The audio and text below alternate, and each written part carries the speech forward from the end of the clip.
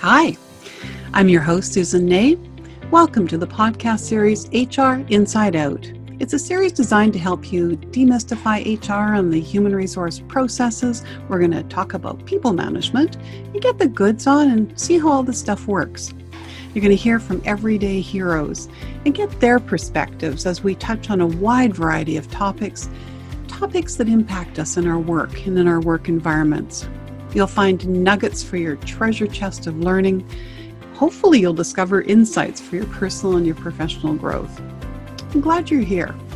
I suspect it's because you want to be the very best version of yourself, your personal best, and that you get understanding these systems and processes will help you on your journey, on your path. You ready to dare to soar? Want to join me at flight school? Let's do this. Thanks for joining me today. Hi, welcome to the podcast series HR Inside Out, Demystifying HR and People Management.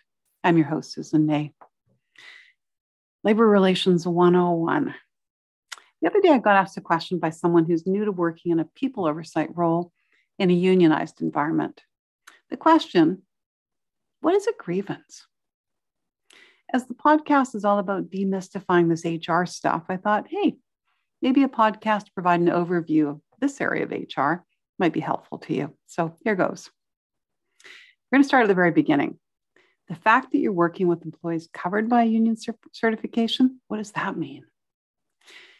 So employees covered by a union have at some point in the past decided they wish collective representation as opposed to individual representation. In doing so, they've gone out and they've selected a union that they wanted to be represented by. That union then undertakes a campaign to sign up enough individuals. This enough number varies, as do the processes, and all of this would be covered under the relevant labor legislation for the province or federally, talking about Canadian law, typically a labor code.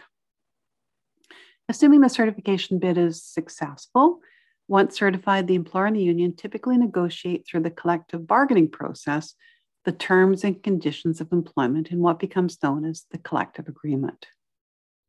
It contains all the areas that have been agreed to by both parties, the union on behalf of their members, your employees, and the employer on behalf of the governing body, which could be a council, a board, or perhaps even the owners of the company. Anything not covered by the provisions of the collective agreement remain the right of management within reason. Now, we're going to get into arbitrators, which is the end part of the grievance process if the parties can't get resolution. And there are some arbitrators over the years who, through their awards, have strayed from this rather black and white statement that I've just made. And certainly the unions don't necessarily agree that everything else that's not covered in the collective agreement is management's terrain. But it is typically treated as such by arbitrators. And I will get to what is an arbitrator. When the parties, and most typically the union, feel that a provision of the collective agreement has been violated, they may file what's called a grievance. The process that the parties go through, it's written into the terms of the collective agreement as part of the language that the parties would negotiate. And by the way, if the parties forgot to do this, they're deemed to have some sort of dispute process, again, per that labor code.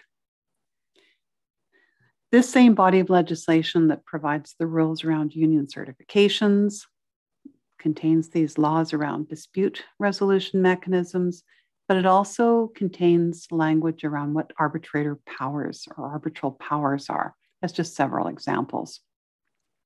Yes, I haven't forgotten about the arbitrator. I'm getting there. And just so that you don't get further confused, I am referring to rights arbitration, which is dealing with grievances, not interest arbitration, which you may hear of in the news, which is how essential service workers like firefighters get their collective agreements resolved if they're not able to do so without assistance. So these grievances, otherwise known as alleged violations of the provisions of the collective agreement, and can potentially end up in arbitration, where a hired third party, this arbitrator, hears both sides, and decides the matter for them. And again, hopefully we don't ever have to get there, because most grievance processes start with the parties attempting to resolve the dispute without getting into any formal process. It's often called step one of the process, and it's typically a verbal stage. As an easy example, let's say I believe I'm entitled to have received a boot allowance, but I noticed that I didn't get it on my paycheck. Now, it's hoped that I'll just speak with my supervisor about this to get it resolved. But some employees feel more comfortable going directly to the union steward on such matters. So the union steward would then raise that matter with my supervisor. Now, often the language is quite clear, and as a result of my job responsibilities, I don't have to wear boots to work, and therefore am not entitled to the boot allowance. And so it would be resolved quite quickly. Or the alternative that I was entitled, and the pay adjustment would then be taken care of without further fuss.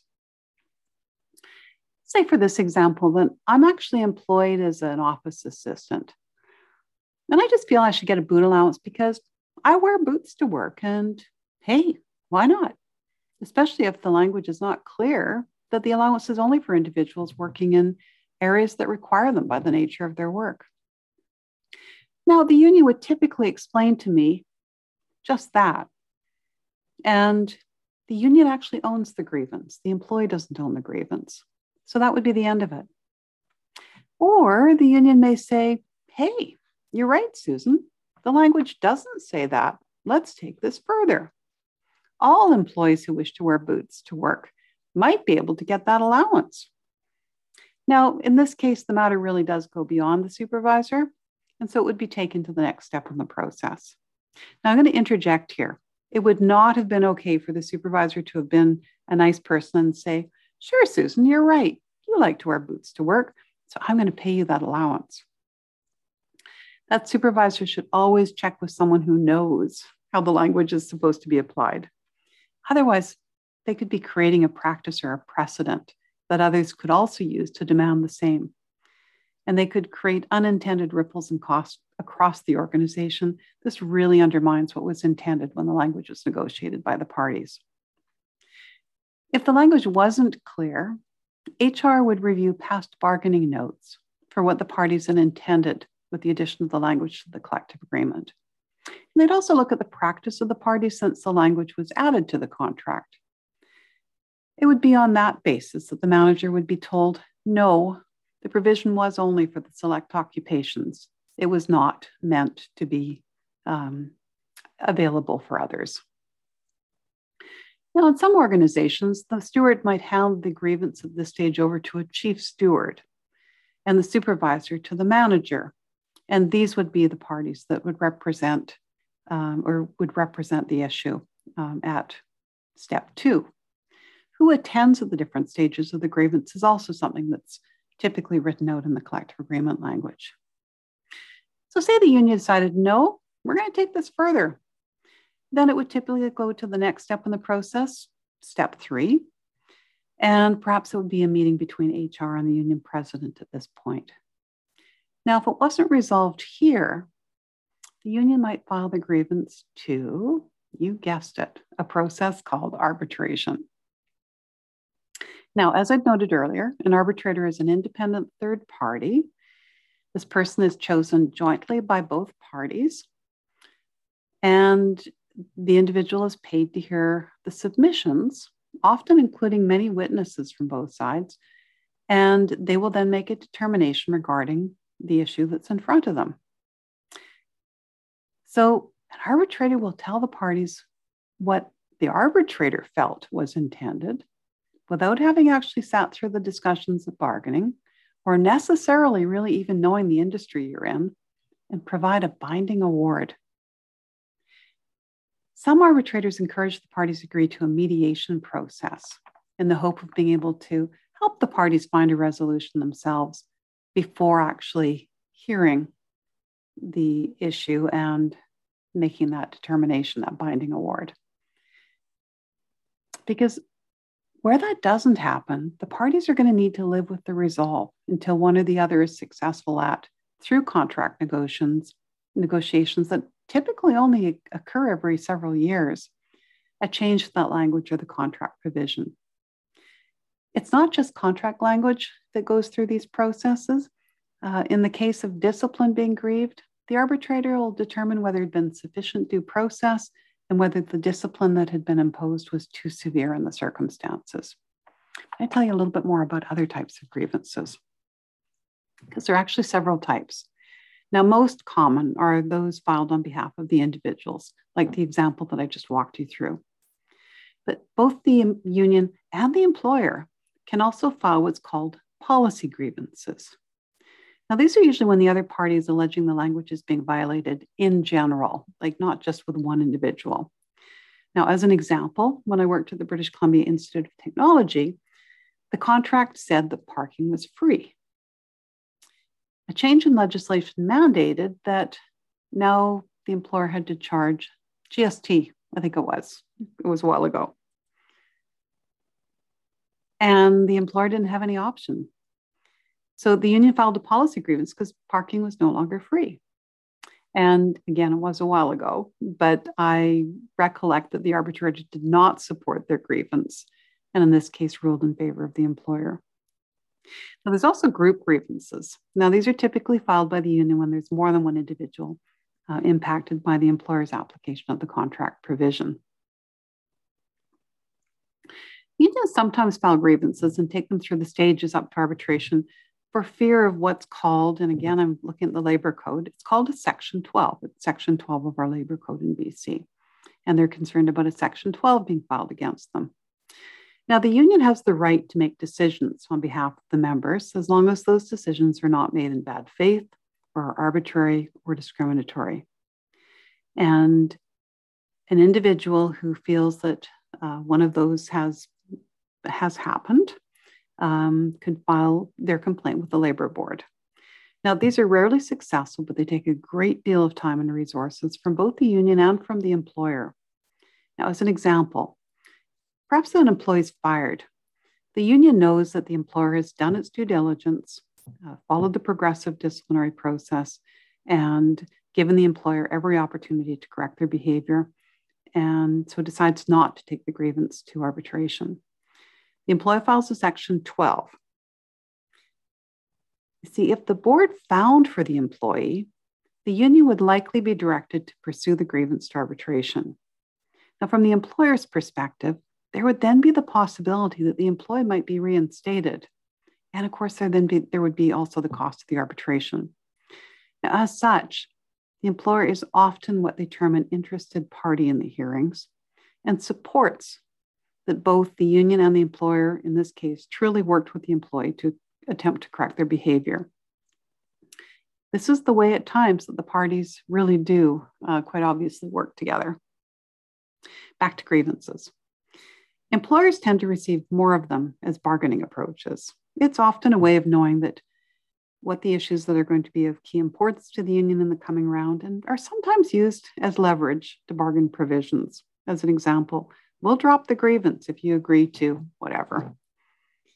They're also a pulse of how things are going on in our work environments.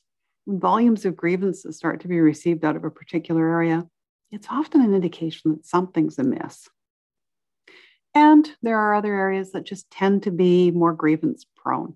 As an example, when scheduling of shifts is done by seniority, there are often grievances regarding people feeling that their seniority rights have been violated. And sometimes grievances are filed by unions in support of a larger mandate that they're called upon to support. When the lifting of the mandatory retirement at age 65 occurred a number of years back, many of the benefits carriers had not altered their offerings, and so employers were not able to actually offer benefits beyond age 65. And there were grievances filed across the province. Sometimes these processes are coordinated by larger union support groups. The Federation of Post-Secondary Educators is one of those representing people in the post-secondary system in British Columbia. And in their little write-up on the web, they say our collective action and solidarity is our greatest strength, leading to better outcomes for all members.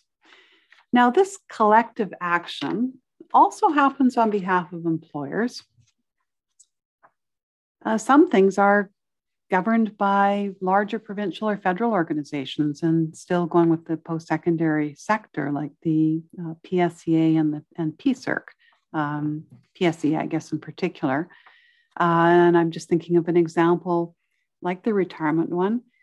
PSCA would represent the employer who'd received the grievance and would monitor how that was represented, because the outcome would impact more than just one of their members. And that way, all of us who belong to PSCA felt at least somewhat protected by the ripple effects of grievances that we may not know about, but could be impacted by. This takes me back to arbitrations. See, when an arbitrator rules on language or on a matter where language is common to that found in other employers' collective agreements, like those of the post-secondary organizations, that decision could indeed impact those other organizations. Arbitral jurisprudence or case law is what comes as a result of these arbitral processes. Now, we all look to our corporate lawyers or union lawyers to keep us informed of what we term as precedent-setting cases. And cases like, I'll use William Scott decision years ago, continues to inform what an arbitrator looks at when dealing with disciplinary matters. So it's all stuff that we have to keep attentive to. So grievances are methods of communication when used appropriately. They're an opportunity for the parties to the collective agreement to engage in dialogue around the application of that language or organizational decisions that they or the members that unions represent, or in a policy grievance, the company filing on behalf of their governing body disagree with. Timeframes are outlined in the language regarding how much time each side has to respond to the others. And of course, timeframes can often be extended by mutual agreement. So if you're engaged in a grievance process and you're being asked to respond quickly to a query of you, that's the reason why. And as I'd mentioned before, working outside the provisions of the collective agreement can create practice that may work for one area, but could be devastating for another area. And that works for both the union and for management in how that language is being actually practiced. And that's why it's best to check with the parties. And of course, as this is about HR, my encouragement is to check with HR. HR can often find a workaround when there's something that comes up. As I shared, collective agreements are negotiated usually every several years. Our organizations change quickly. And so there's mechanisms like negotiation of letters of understanding or letters of intent or agreement that HR can sit down with the union and agree to provisions for these in-between bargaining matters that arise. So there is a forum that's available to the parties outside of more formal contract negotiations. Complicated? It can be. So it is with appreciation to my colleague for her question of me. And we forget that when something's in our own specialization area, it's so easy to not remember that the stuff that we live and breathe is quite foreign or can be quite foreign to others. We ramble on and assume that everyone knows what we're talking about and what acronyms we're using, what they mean. So a reminder, if you're an HR practitioner, what is a grievance?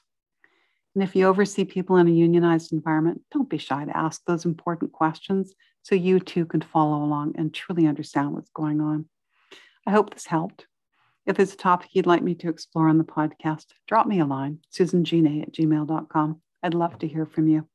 Thanks for joining me today. Remember, dare to soar. I believe you can. Until next time, have a great day. Susan signing out. Well, we've reached our destination for today. Time to lower those wheels and prepare for landing. Thank you for joining me. If I said something that resonated with you, please subscribe to the podcast and to share it with others. It would be awesome if you also took the time to provide a review, whatever your favorite social media sites are.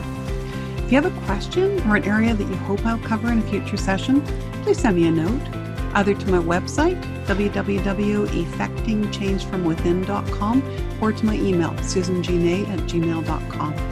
I look forward to our next time together. In the meantime, soar high. I believe you can. Susan signing off. Thanks again for joining me.